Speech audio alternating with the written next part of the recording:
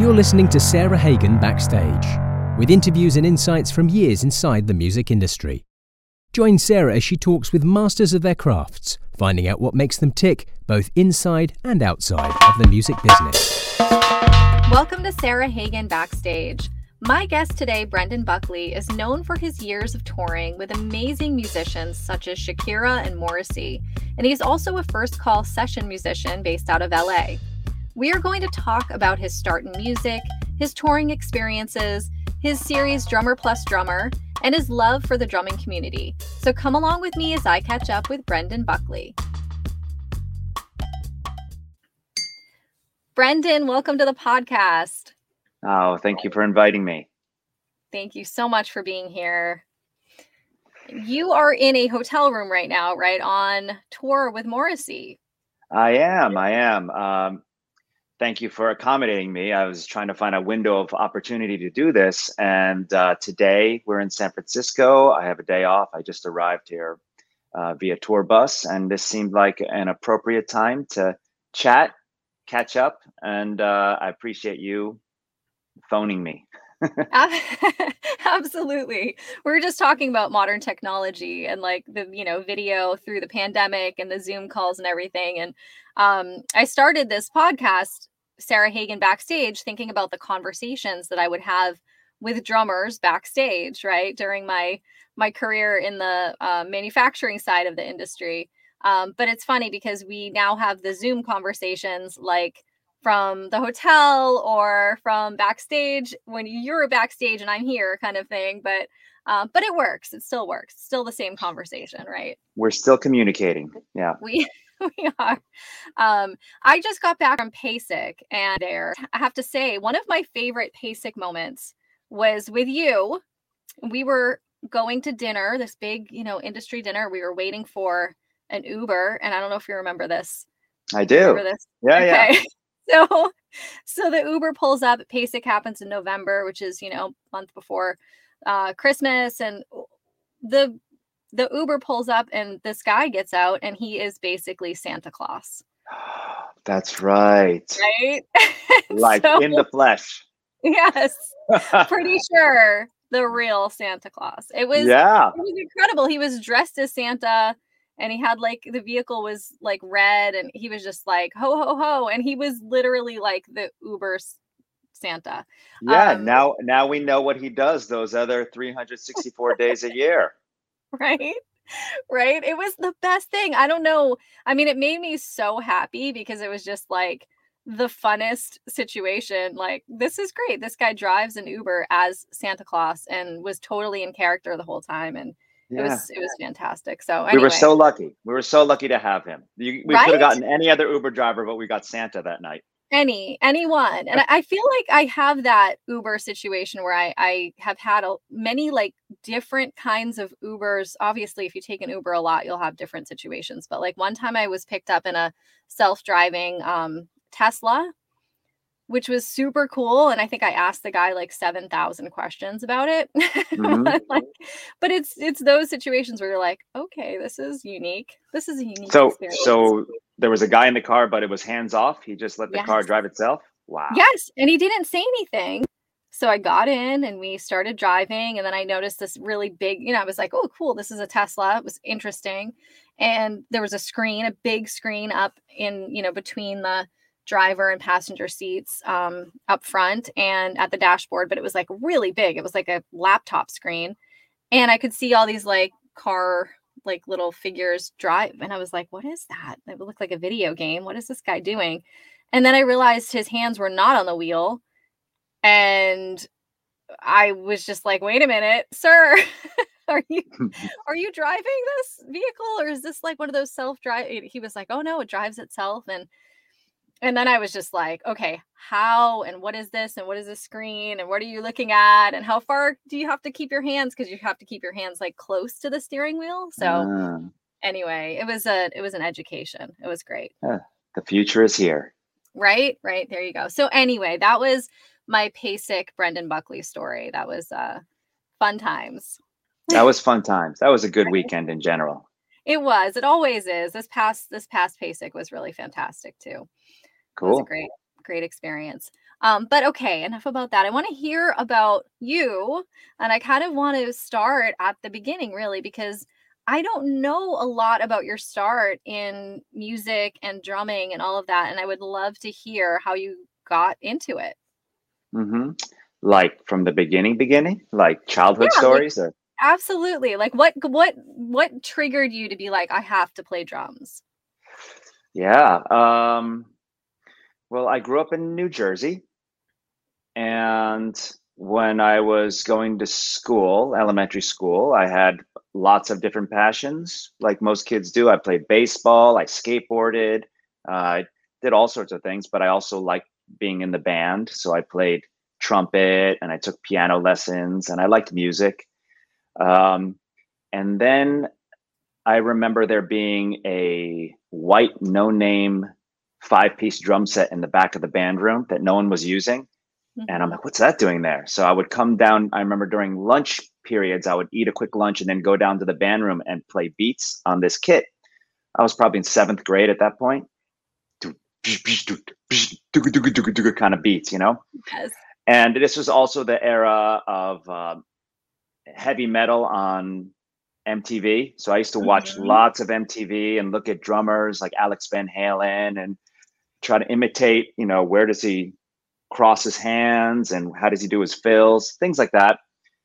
And I just fell in love with the drums. And no offense to trumpet, but I said goodbye to trumpet. I said, from this point on, I am a drummer. So, and that became my number one hobby when I was about 14, 15 years old. That's all I wanted to do.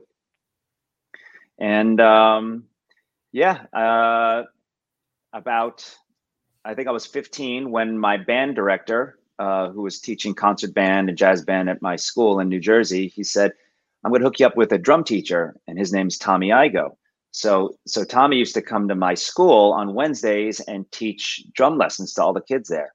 And I was so Wow. fortunate that he happened to just be a friend of my band director. Oh my gosh. So I used to take an hour lesson with him that started to becoming an hour and a half to 2 hours, 2.5 hours. We would just go on forever. So from my ages of 16, 17, 18, I used to take lessons with him once a week. Or if for some reason he had to go out of town, I'd drive over to his dad's house, who is Sonny Igo, and I would take lessons with him. So I was really lucky to have that opportunity. It was more like a crash course than anything else because he just bombarded me with info, Yes. and I tried to digest it as quickly as I could. And when I turned 18, I decided to go to music school, a conservatory. So I auditioned to a bunch of different places around the country, and I chose the University of Miami in Mhm. Florida. I drove down there and went to that school. It's now called Frost School of Music.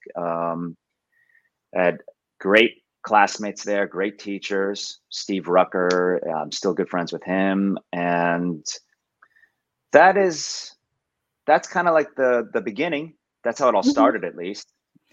That's fantastic. I didn't know that Tommy was your teacher and Sonny as well. And Tommy is like, I mean, he's such an amazing teacher. And he's so tough. Was he tough? Was he a tough teacher for you? Like I think of him as being like I don't know what the like he's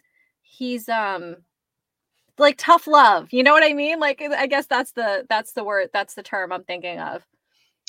Yeah, uh, yeah. It's like I got to know him really well, and there's a Yeah. side of him that's really passionate and demanding, and there's a Yes. side of him that's a puppy dog. So, uh, Yeah, but and like but and I pure remember when that movie, what was that jazz drum movie that came out a couple of years ago?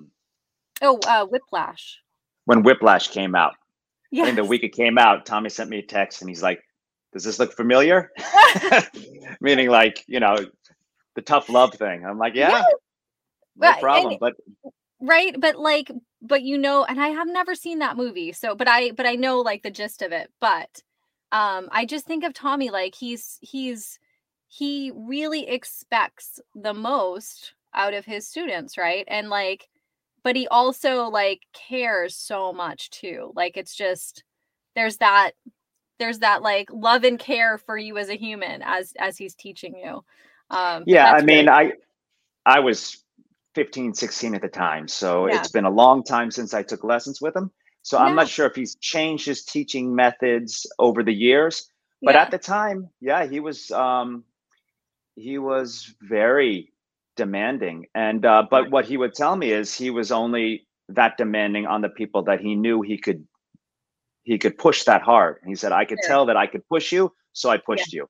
Other Yes. people, I would have to, take the foot off the gas pedal a little bit because I knew those people couldn't handle the intensity. But for some Pressure. reason, Yeah. he and I kind of gelled where I was like, yeah, give me more stuff. And he go, all right, I'll Yes. challenge you even harder. And I think we got along well that way, That's great. Yeah, Yeah. he was great. That's amazing. Mm. And so then after university, was there a transition time, or did you jump right into like playing as a career kind of thing? What happened then?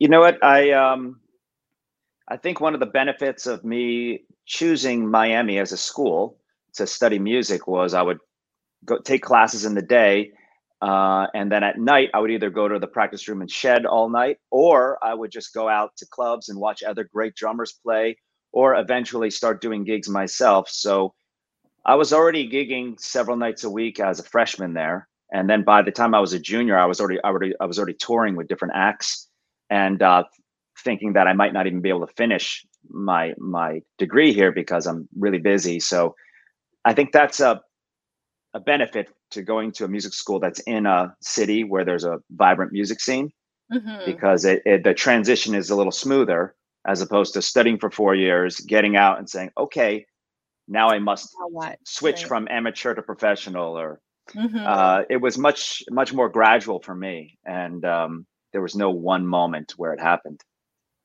Oh, that's great. That's so great. And I think about like the diversity in Miami and the styles of playing and the music and all of that. And and you have like a very, very diverse playing style as well. I've seen you play different styles of music. Um, were you into different things growing up? Like you mentioned metal. But I've seen you post about Brian Blade and his influence on you, right? Oh yeah. So what were you listening to? Like, who were your influences growing up? Well, I think my parents loved music, so they had a big vinyl collection, Mhm. and that spanned from things like Motown, Frank Sinatra, the Beatles, uh, disco. They had they had everything. So um, I I had everything from, I guess, 1940 to 1970s covered with my parents, and the 80s was more the music that I started to fall in love with. Heavy metal, hardcore, punk rock, new wave, bands like that. Mhm.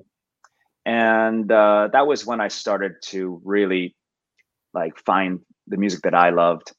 And then by the time I became a teenager, I started listening to drummers as opposed to bands. I would listen to, oh, you got to check out this band because it has a cool drummer. You got to check out this band because it has a cool drummer. So that meant either Buddy Rich, Neil Peart, Philly Joe Jones, Tony Williams, Dave Weckl, Vinnie Colaiuta. I was listening more to drummers than bands, Right. probably by the time I was 17, 18, Dennis Chambers, like all these guys just blew me away. And that led me right into going to music school and then trying to study these amazing drummers and their vocabulary, their styles. Yeah, and then I think what was interesting was when I graduated from college and started playing a lot of gigs, it went back to learning more things like songs, bands, styles, producers, tones. So I got a little bit out of obsessing over drummers and more just getting back into music and how drums function within music. And yeah, it was just like a nice arc. Yeah, that sounds great. And you know, talking about drummers functioning in music, I think one of the interesting things that I learned recently about you was when I met you, you were playing with Shakira, Hmm. but I didn't know that you were also like writing and producing with Shakira, Hmm. which is so amazing. And I just am wondering, like, how did you get into that? And is that something that um, studied when you went to university? Was it, what did you end up, like, what was your degree? And then how did that translate into that? Well, I definitely did not get a degree in composition. Right. I went to school to study music education and jazz performance. I double majored in those two things. So I was Hmm. certified to be a high school band director if I wanted to be, Hmm. but I also played a lot of drum set. But Miami was cool because you can study anything. You just basically Yes. went down every year and signed up for a bunch of courses. I want to take African djembe class, and I want to take timpani, and I want to take fusion. And the teachers would just say, "Cool, as much as you want." So Right.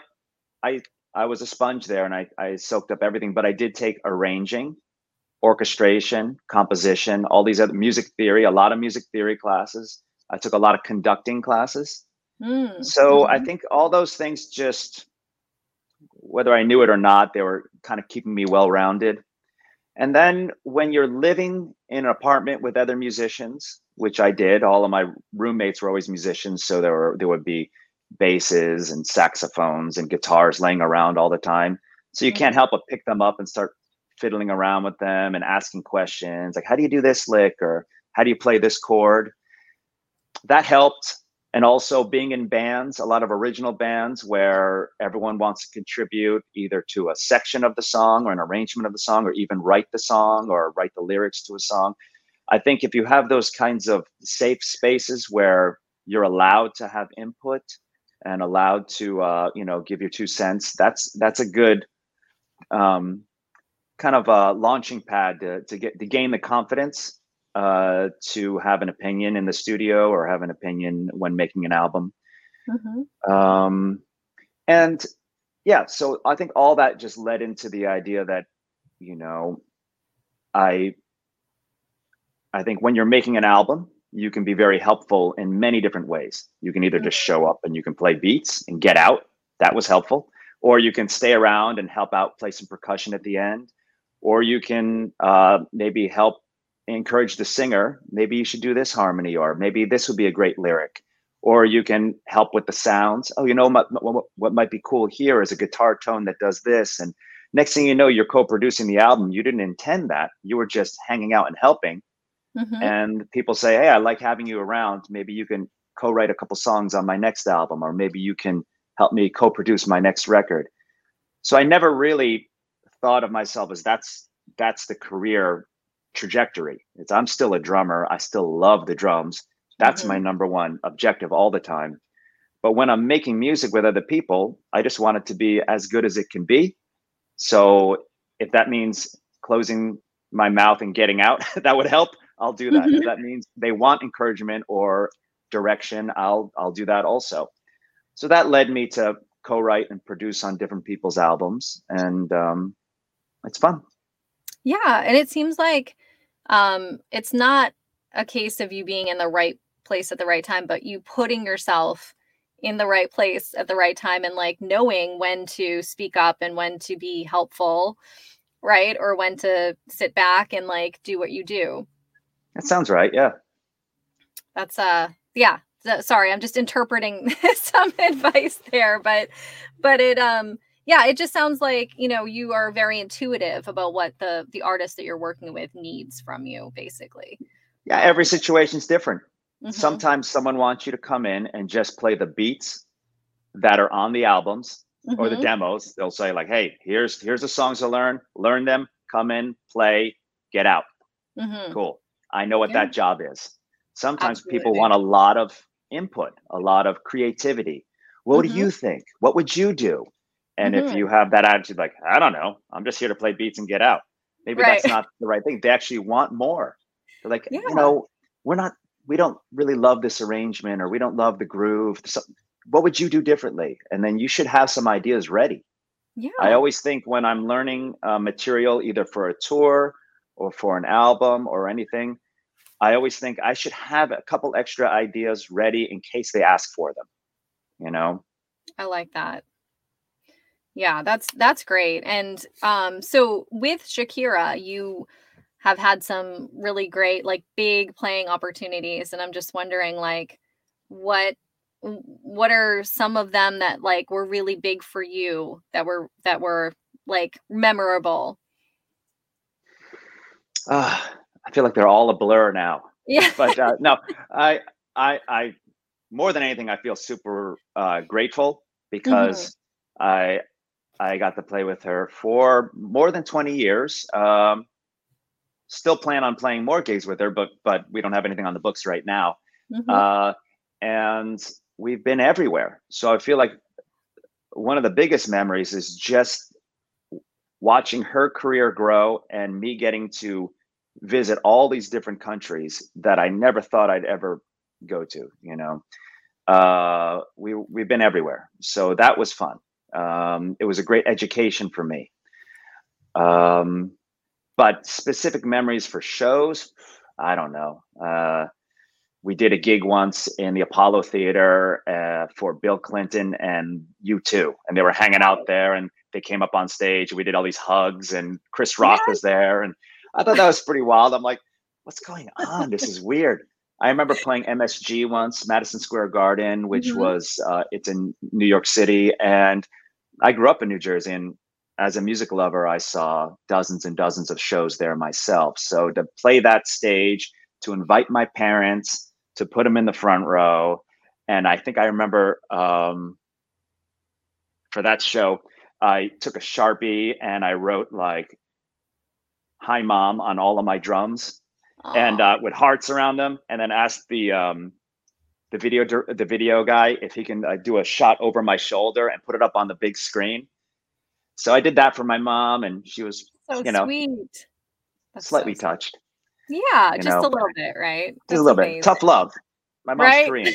She doesn't wear it on her sleeve, but I think I No, I'm got to sure her. that brought a tear to her eye, though. That's Yeah. sweet. Love that. So that And was you, a nice memory, but I don't know. They're all yeah, I to be honest, this uh, all the gigs that, are great. I yeah, like and I playing the know that's drums.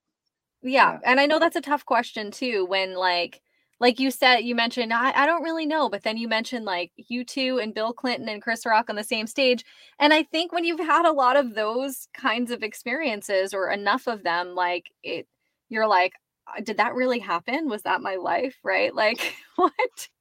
But Also, there's a part of like there's this mindset that I have where I don't treat things special. I don't right, treat things like more important than something else. So if sure. a friend of mine says, "Hey, would you like to accompany me on Cajon at a coffee shop on Friday?" I will treat that the same way that I treat, playing at the Grammys. It's like the same. Mm, For my own mentality, I say nothing is different mm-hmm. than nothing is more important than something else. We're Sure. going to play music now. That is part of how I never get nervous because I never treat a gig like it's more important. Like, oh, this is a big one. There's going to be a lot of important people there. I don't think that. I'm like, I have a show on Thursday. I have a show on Friday. I have a show on Saturday. They're all shows. I'm going to go play, and that's it. And I think that's why when I think back, I have a hard time thinking about shows being special or standing out because I Mm-hmm. enjoyed all of them. They're all fun.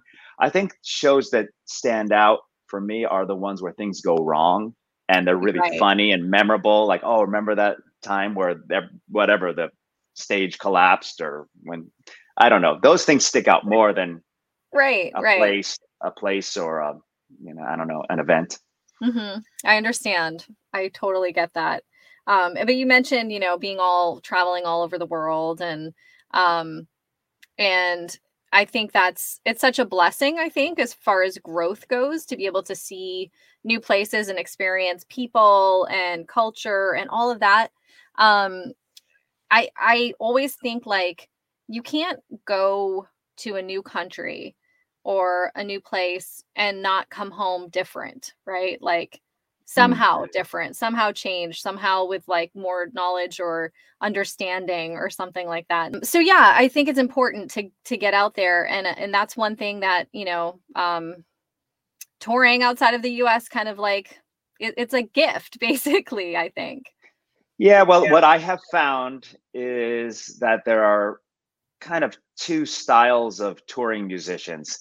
There are the people that they do it begrudgingly. Yeah. They never leave their hotels. They order just a club sandwich to their room and they go to the gig and they go back. And then there are the other people who they hit the ground running. Every new city, they go out, they walk, meet people, go to restaurants, museums, parks, check out local bars, local bands. And as far as I can remember, I've always been the latter. I love going someplace. I love feeling like I'm a local for the amount of time I'm there, just doing things that feel, whether it's, Detroit or Beijing or whatever. I just want to land and say, okay, let me go find a cool spot to hang out and meet some people and take some photos and get a breakfast or whatever. That's the way I travel. Mm-hmm. So therefore, I do believe that I learned a lot. I grew a lot through that. I don't know. Some people can go out for a month, come back and not see anything. So it's a different style. That's a really, really good point. There are definitely two mindsets to that. and I see your posts and I see that you're out there and, experiencing things all the time. And I like that too. I like to, eat local foods and try like what are the things that people eat here instead of, the eating American food in wherever I am. It's nice to like just try something new and meet new people. And I've experienced, I can remember an event that I was at in South Korea where I was at a table where no one spoke English except for me, and I did not speak Korean. And, we were having dinner together and communicating, like we were able to still communicate. And that kind of experience, I think, is changing, I agree. It's a human trait that we want to communicate with others, so yeah, you can pop yourself in another country and people want to express something to each other, and that's a nice thing to share, right? People will find a way. They always will. And so now, like, being out with Morrissey, and it's like, I'm sure a totally different vibe on stage. And the interesting thing, the thing that strikes me about Morrissey is always the lyrics. I love the music. I'm a big lyric person, and that kind of like pulls me toward a musician or a band. And I love that when you post, show pictures or whatever, there's always a quote there. And that always strikes me. Yeah, you're right. He probably is my favorite lyricist out of all the music that I listen to. So, and I don't know. I have a love-hate relationship with social media in the first place, but there's something incredibly narcissistic and egotistical about social media in general. So I try to battle that by putting barriers everywhere. And so one of the things is if I do that, I put someone else's words instead of my own words. I'll put his words as opposed to, check me out on the stage of blah, blah, blah. That's one thing I could say. Or I can just put a lyric from his music that night. And I'm like, that's much better. I like that better. I try to have as few me's, I's, and all those words in anything I write about. I always try to make it, if I can, try to make it more about something else or some other people or some other event, or this is who I'm sharing time with today, or this is where I am today, but it's not just me. So I think maybe I subconsciously do that thing you said with the lyrics, just because it makes me feel like I'm sharing, the group that I'm with, not me personally. Sure, you're sharing the music or the musicality of what you're doing, basically. But it also kind of like fits with whatever photo you're posting. So that is a talent that you have, I have to say. Like that's pretty amazing. And to be able to continue, because I understand where you're saying, like, social media, the love-hate relationship, I get it 100%. It's a tough balance, because it's like, okay, well, this is something that we have to do now. Do we like it all the time? Probably not, but it feels like to be able to be in a space with contemporaries, like you have to be there on some level. But that's a good way. That's a good take on it. And I do think that a lot of what you post, in particular, the positive messages and thought-provoking posts, I think are great as well. So thank you for saying that. Yeah, I don't know, there's no rule book, we're just making it up as we go along, and everyone has their own way of doing things. So I'm not saying that someone else is doing it incorrectly, but I think you have to ask yourself, what is your comfort zone, or what do you want to share? Like what types of things do you want to throw out there into the universe? You know, if it's just selfies at the pool, then so be it. That's what I want to share. Or if it's something else, something maybe motivational, or something funny, or something thought-provoking, or beautiful, or anything, I try to lean more toward that stuff without sounding pretentious. But I feel like if I'm going to put anything out into the universe, this cluttered universe that we already have, maybe it should help somebody, or, either with a laugh, or with a thought, or with a smile. Absolutely. I agree with that too. I try to keep things positive and fun and, as benign as possible, I guess maybe is the right word. While also like being encouraging of others and all of that. And what I have learned I have learned that people will nowadays, they'll go to your Instagram or Facebook or TikTok or whatever, and they will check it out, and they will decide that that's what you're like, or that's who you are. So there have been several jobs that I've done where the audition process was mostly based on my Instagram. Wow. Not that I'm an Instagram drummer, but I do it. Right. I get together, I play 4 songs, I meet the artist, and then we're sitting down and like, hey, by the way, I went through all your social media and I love what you do. And I'm like, so they do spy on you, whether sometimes they don't admit it, but they'll check it out and they'll say, is this person an irate lunatic, or is this person, whatever, and I mean, contributing to society? They look at those things, and they make a selection through that too. So it is, in some ways, it's a resume.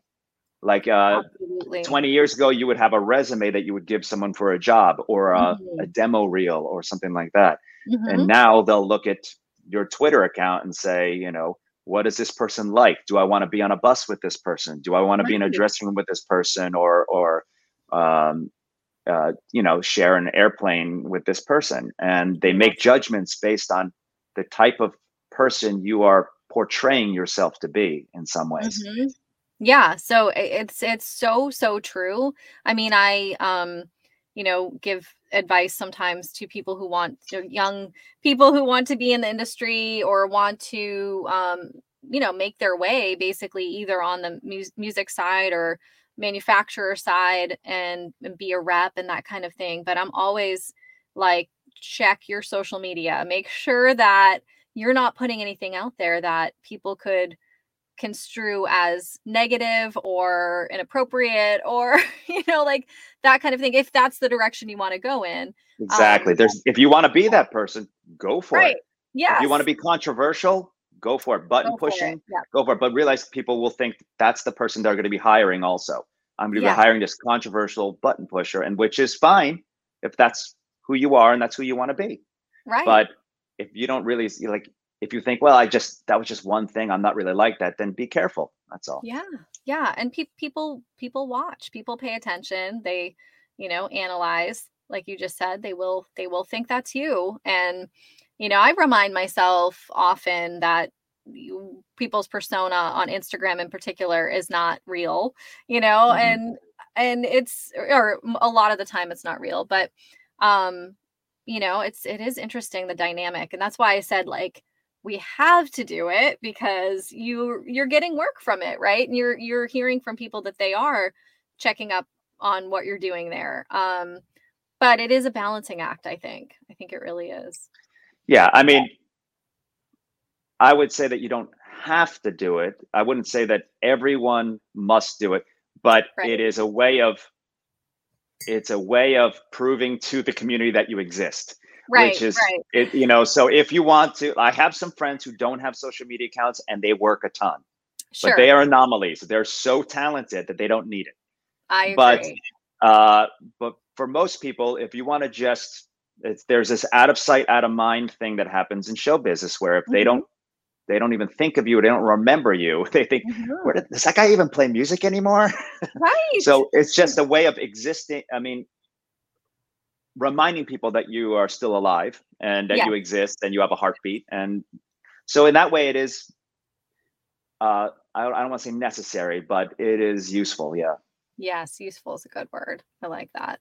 And one thing that you did, and I think you started this during the pandemic, but correct me if I'm wrong, but the posting the drummer plus drummer videos, was that something you started during the pandemic?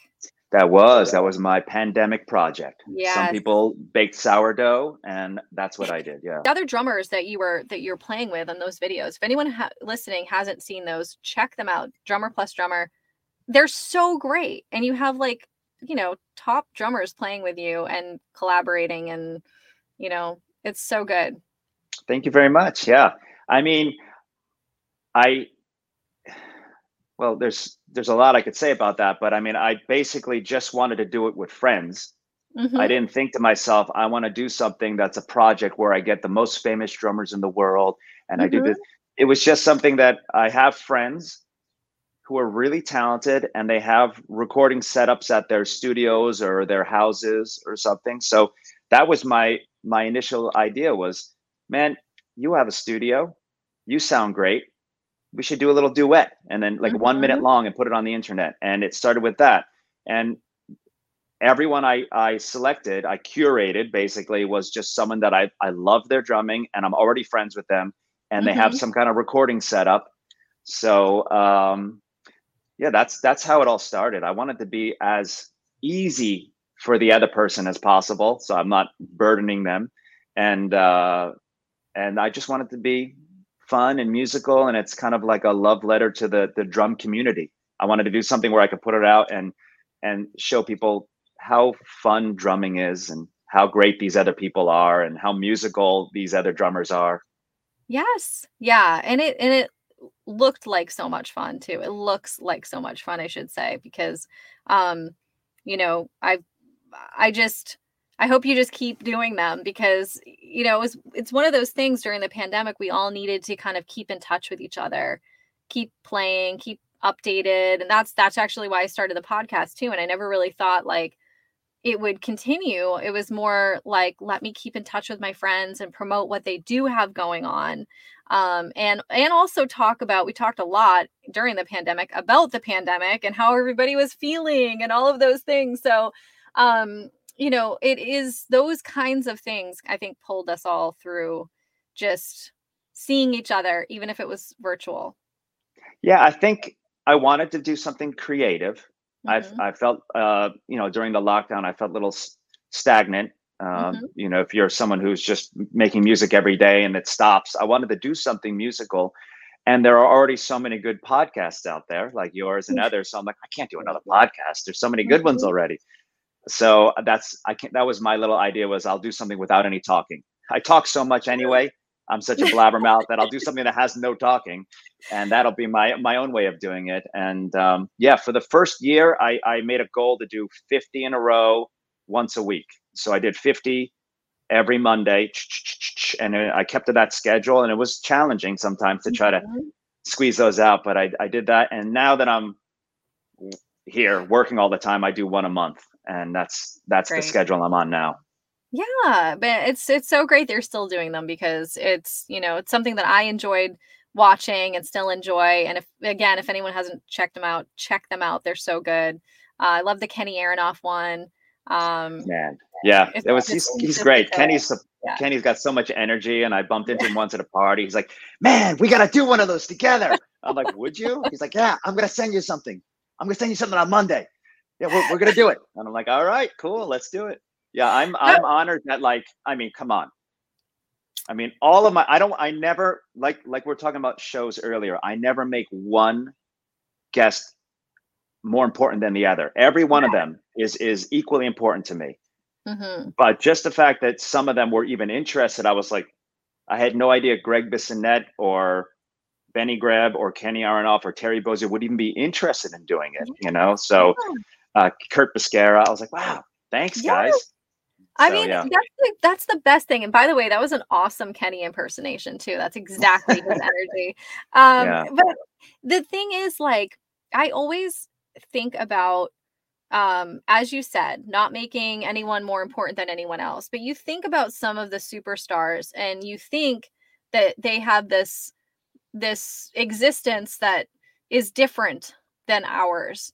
But in reality, the drumming thing is so, it binds us all together so closely that people, you know, I saw Greg Bissonette last week at PASIC, and I did a drum set panel discussion with him.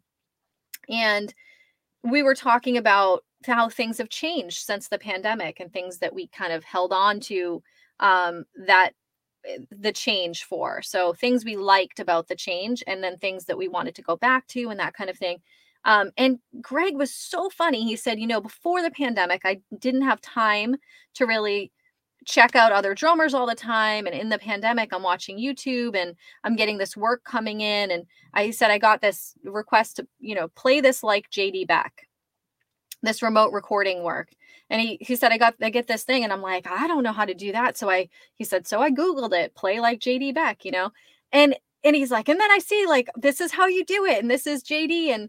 And he's a big fan. And I'm thinking, like, you know, the guys that we all think of as being like just so untouchable kind of thing, or different, or everyone is so paying attention to everybody else, and not out of I'm paying attention to that person because they might take my job. I'm paying attention to that person because they're doing something different, or I like what they're doing, or I might want to try that. Like, that's the atmosphere, and that about the drumming community is so incredible.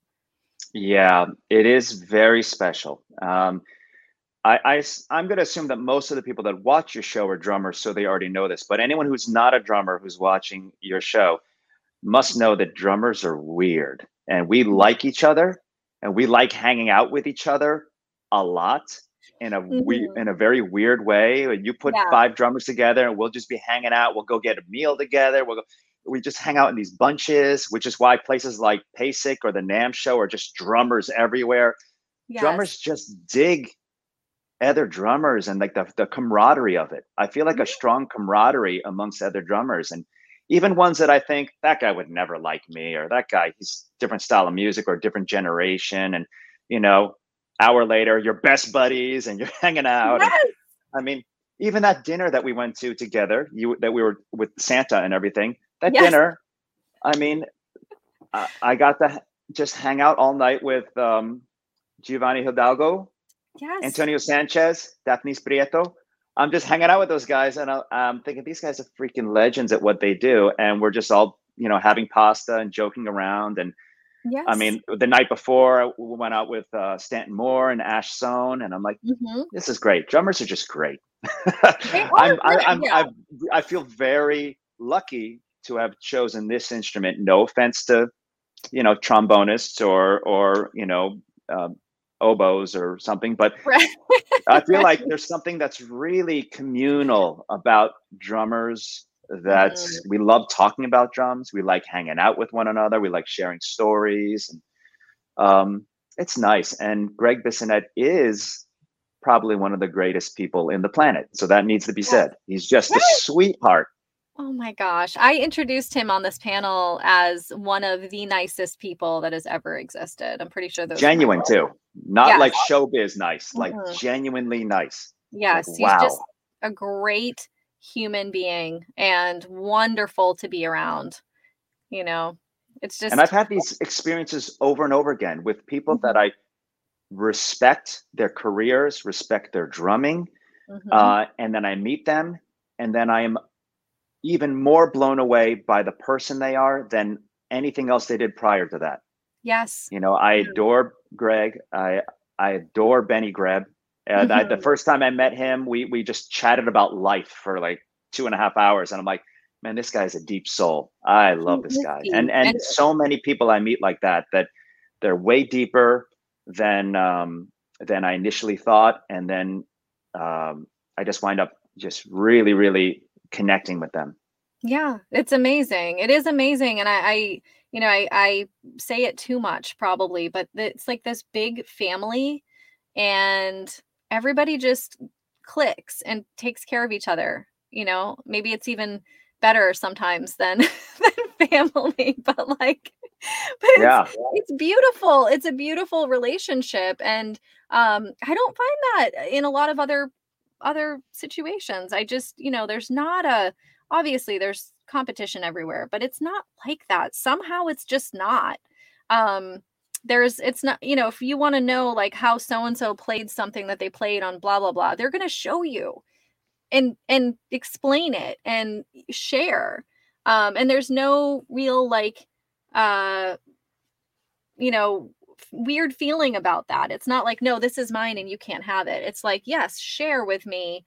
Let me help you. Let me help you get better. And then you'll help me in this way, and it's just it's beautiful. Yeah. I'd like to think that everyone's like that. I'm not sure if everyone's like that, but I mean, everyone that I'm in contact with is like that. And Right. I live in Los Angeles, and Los Angeles is a hub of just countless fantastic drummers, like Yeah. the top of the top. And I've explained this to other people. It's strange that most of my best friends are also my competitors. Yes. And because I'm a freelance drummer, I Mm-hmm. must I get jobs through recommendations or auditions or whatever. And there are often times where they're considering for a tour or an album, they're considering me and two of my best friends. Mm-hmm. And I have to think, well, either I get this job or that guy gets this job or that guy gets this job. And whatever happens, all three of us are gonna go get a cup of coffee the next morning and hang out, which is weird. Absolutely. They're Yes. they are my best friends and my enemies at the same time, but it Yes. doesn't feel that way because of, like you said, the support system. The Right. support Right. system is, if you get a job and you're busy, then it's kind of like an unsaid thing that you're going to pass on work to the people who didn't get selected for that job. Mm-hmm. You're like, Mm-hmm. oh, I get this tour, but all the work that I get called for the rest of the month, I'm going to give to this guy, and if he can't do it, he's going to give it to this guy, and he's going to give it to this guy. So we try to keep food on the table for everyone. Absolutely. Yeah. Share and, be helpful, recommending people that you believe in, right? And that kind of thing.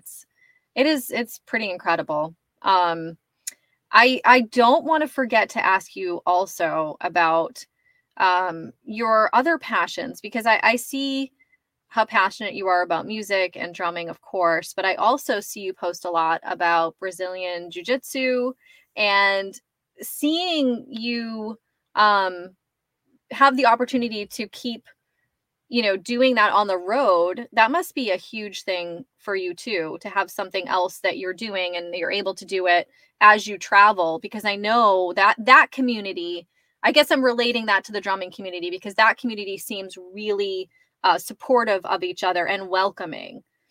It is.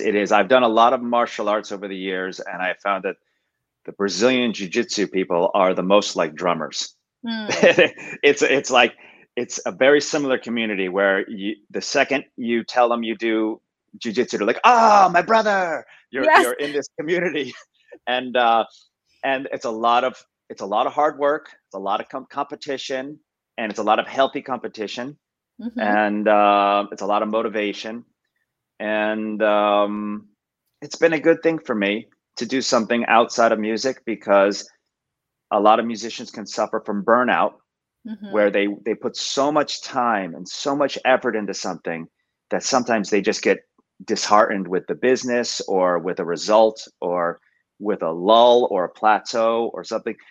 So it's kind of good for your mental health to do something outside of your main job, that you don't have to be number one. You don't have to worry about failing. You just have to show up.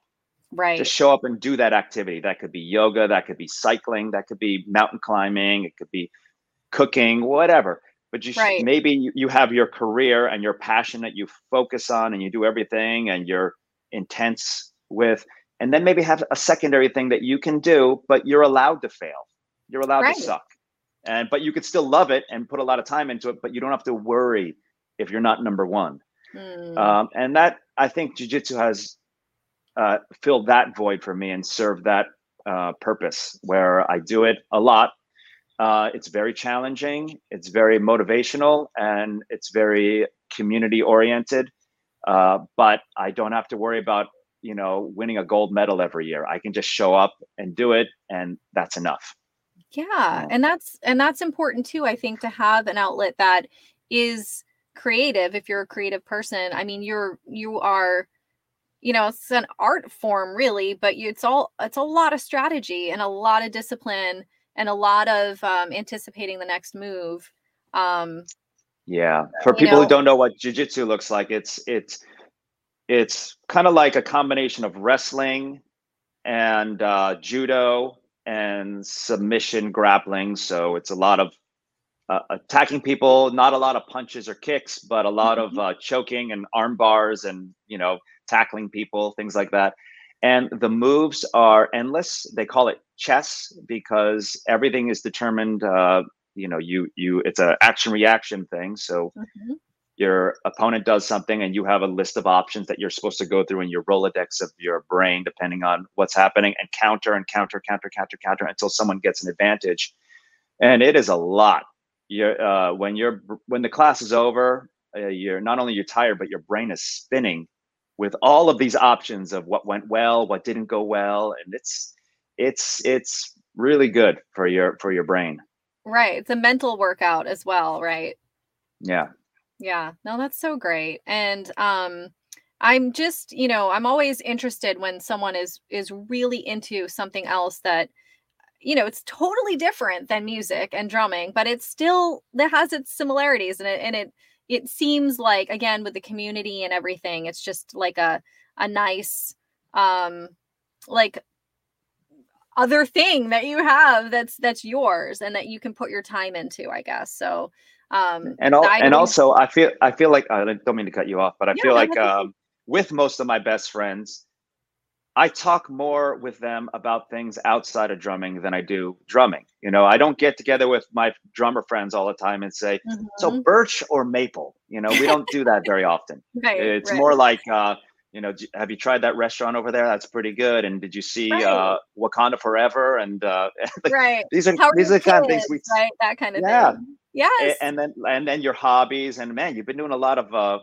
surfing lately. How's that going? And if those are the kind of things you want to talk to with people, not like, what is your spring tension on your bass drum pedal? I mean, we do. Or the question, right? Heel up or heel down? I always heel up, heel down. Heel up, heel beat down. Beat her in, beat her off. I think, yes, drummers talk about that too, but not only that. It's more enjoyable to have a conversation about things outside of that, and then to just pepper those things in when you need to, Yes, that's so great. It's really important.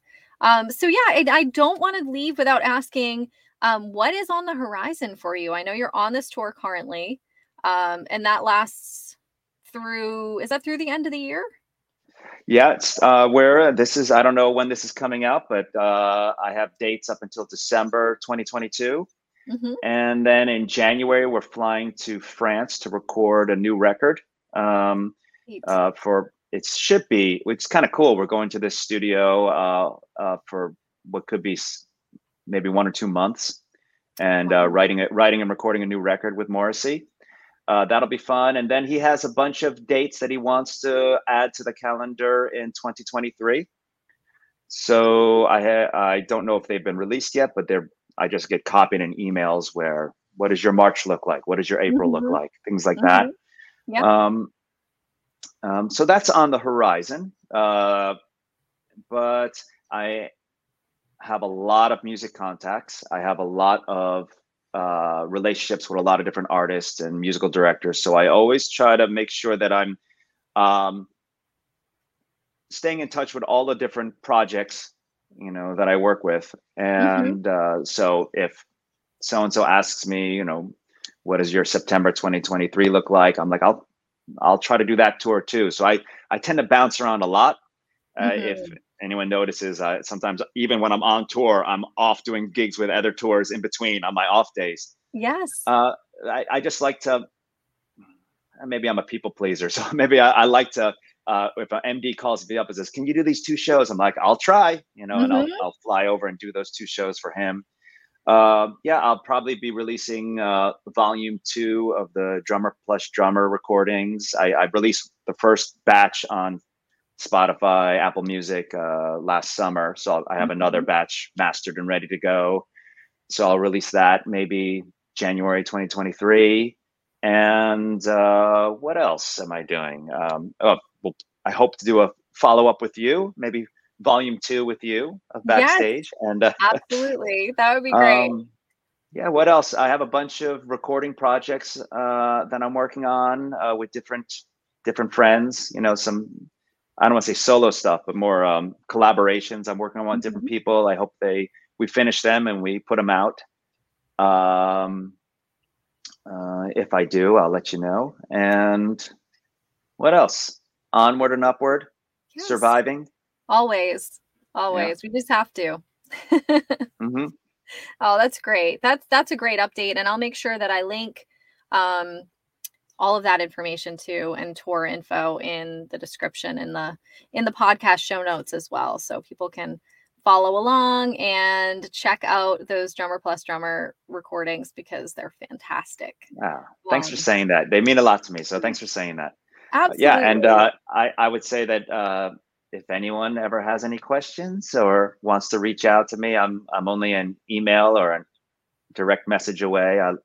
I love talking to other drummers. So anything I can do to help, it's my pleasure. That's so great. That's such a great thing, making yourself available to the community too.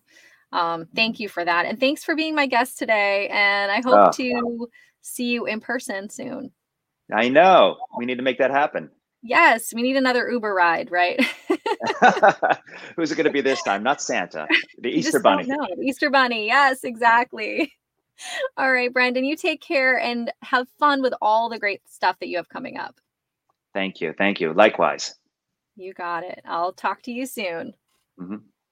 Thank you for tuning in today.